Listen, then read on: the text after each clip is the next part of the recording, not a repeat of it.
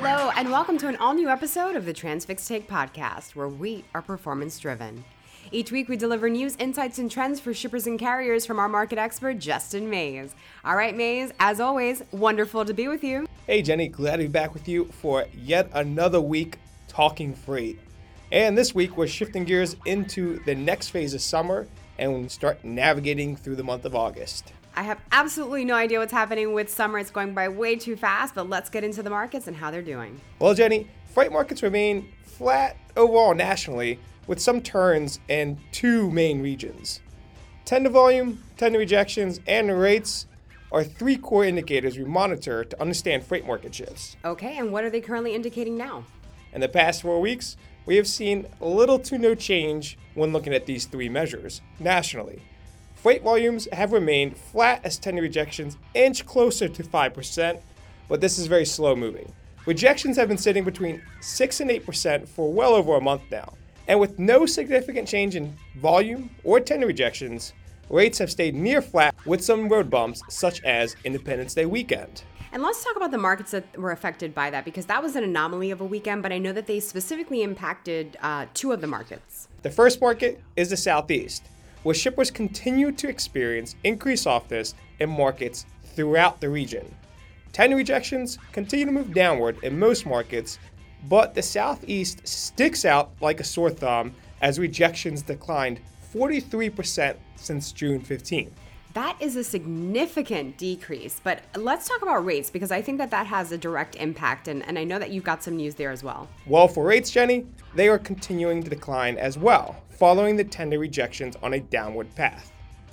Volume leaving the Southeast markets is also declining, but not as rapidly as tender rejections or rates.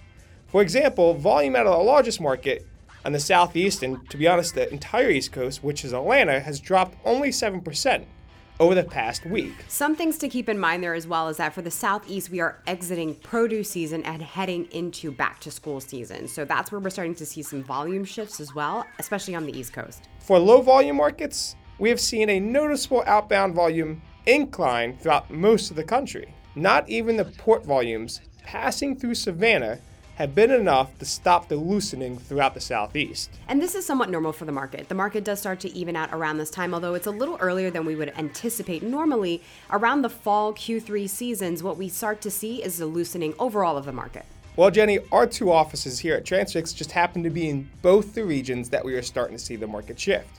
One was Atlanta in the Southeast, and now we look at the Northeast, where shippers and carriers have started to experiencing tighter truckload markets. At the same time, shippers are dealing with import volumes continuing to set records at the New York, New Jersey ports. And Jenny, as a result, truckload rates are under pressure. But shippers and carriers should keep an eye on this area, as it's one region where we saw rates increase throughout most of the region. And you know what, Mays? I think that might be a great attribution to the way that the ports have been able to clean up their operations and make sure that there's a good flow of goods, especially when it comes to moving ocean freight into inland. So I think that might be a good contributing factor there. Next up, Jenny, we're going to reverse back to what we spoke about 2 weeks ago, and that is AB5. Most will be relieved as protests at the Port of Oakland ended last week.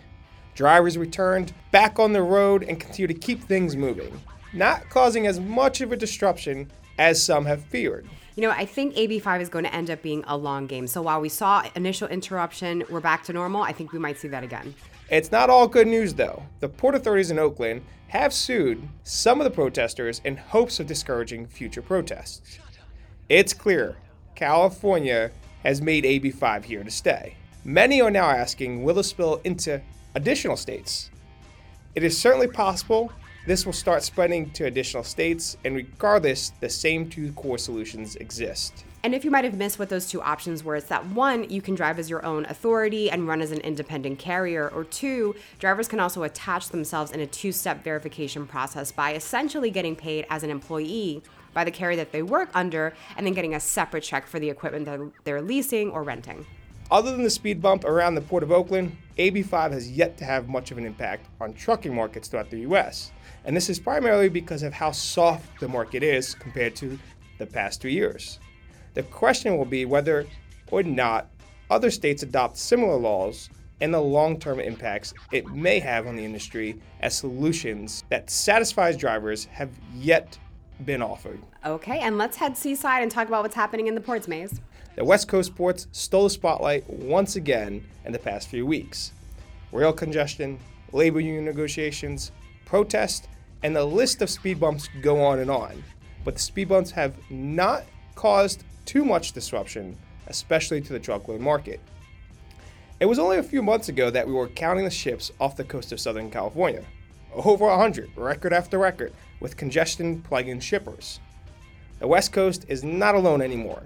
The ports on the East Coast and in the Gulf continue to see the number of ships rise week after week, near the levels that we saw at the peak of the supply chain crisis when the picture of large vessels sitting off the coast became mainstream news. And so what's the difference this time? Are we getting used to it? Do we not care? What's going on? Well, this time these vessels are spread throughout different ports, but this should still be sounding alarms. As shippers continue to push more imports to the East and Gulf, records continue to be set, along with records come backlogs and congestion pain points. As of July 28th, after 7 weeks of increase and a total increase of 66%, we are back over the 150 queue of ships waiting to make delivery of imports to the United States. Well, let's welcome Savannah, Houston, and the Port of New York, New Jersey to the list with the Long Beach and Los Angeles ports. Los Angeles and Long Beach ports, they are definitely in a better position, down to just 28 vessels at bay, down significantly from the 109 we witnessed back in January. It seemed like we haven't been able to eliminate much of the problem, to be honest. Essentially, what we did was just spread it around and make it more difficult to see all in one place. And honestly, that was not the result that I was expecting when it came to diversifying ports of entry. So, interesting news there. Well, Jenny, it's not all bad news. I will leave everyone on a good note today. All right, we're all waiting on pins and needles. This better be good, Maze. The cost of fuel is continuing to move in the favor for everyone, not just shippers and carriers, but every consumer. Fuel has continued to drop over the past few weeks, and the national average for diesel is at levels we haven't seen since the beginning of May. So let's hope this good news continues to come on as we come back next week. Now that, my friend, did not disappoint. We always love to hear when fuel's going down, and hearing it go down consistently is even better. So with that, we'll see you next week with an all-new episode of the Transfix Take podcast, and until then, drive safely. All views and opinions expressed in this podcast are those of the speakers and do not necessarily reflect the views or positions of Transfix Inc., or any parent companies or affiliates, or the companies with which the participants are affiliated, and may have been previously disseminated by them. The views and opinions expressed in this podcast are based upon information considered reliable, but neither Transfix Inc. nor its affiliates nor the companies with which the participants are affiliated warrant its completeness or accuracy, and it should not be relied upon as such. All views and opinions are subject to change.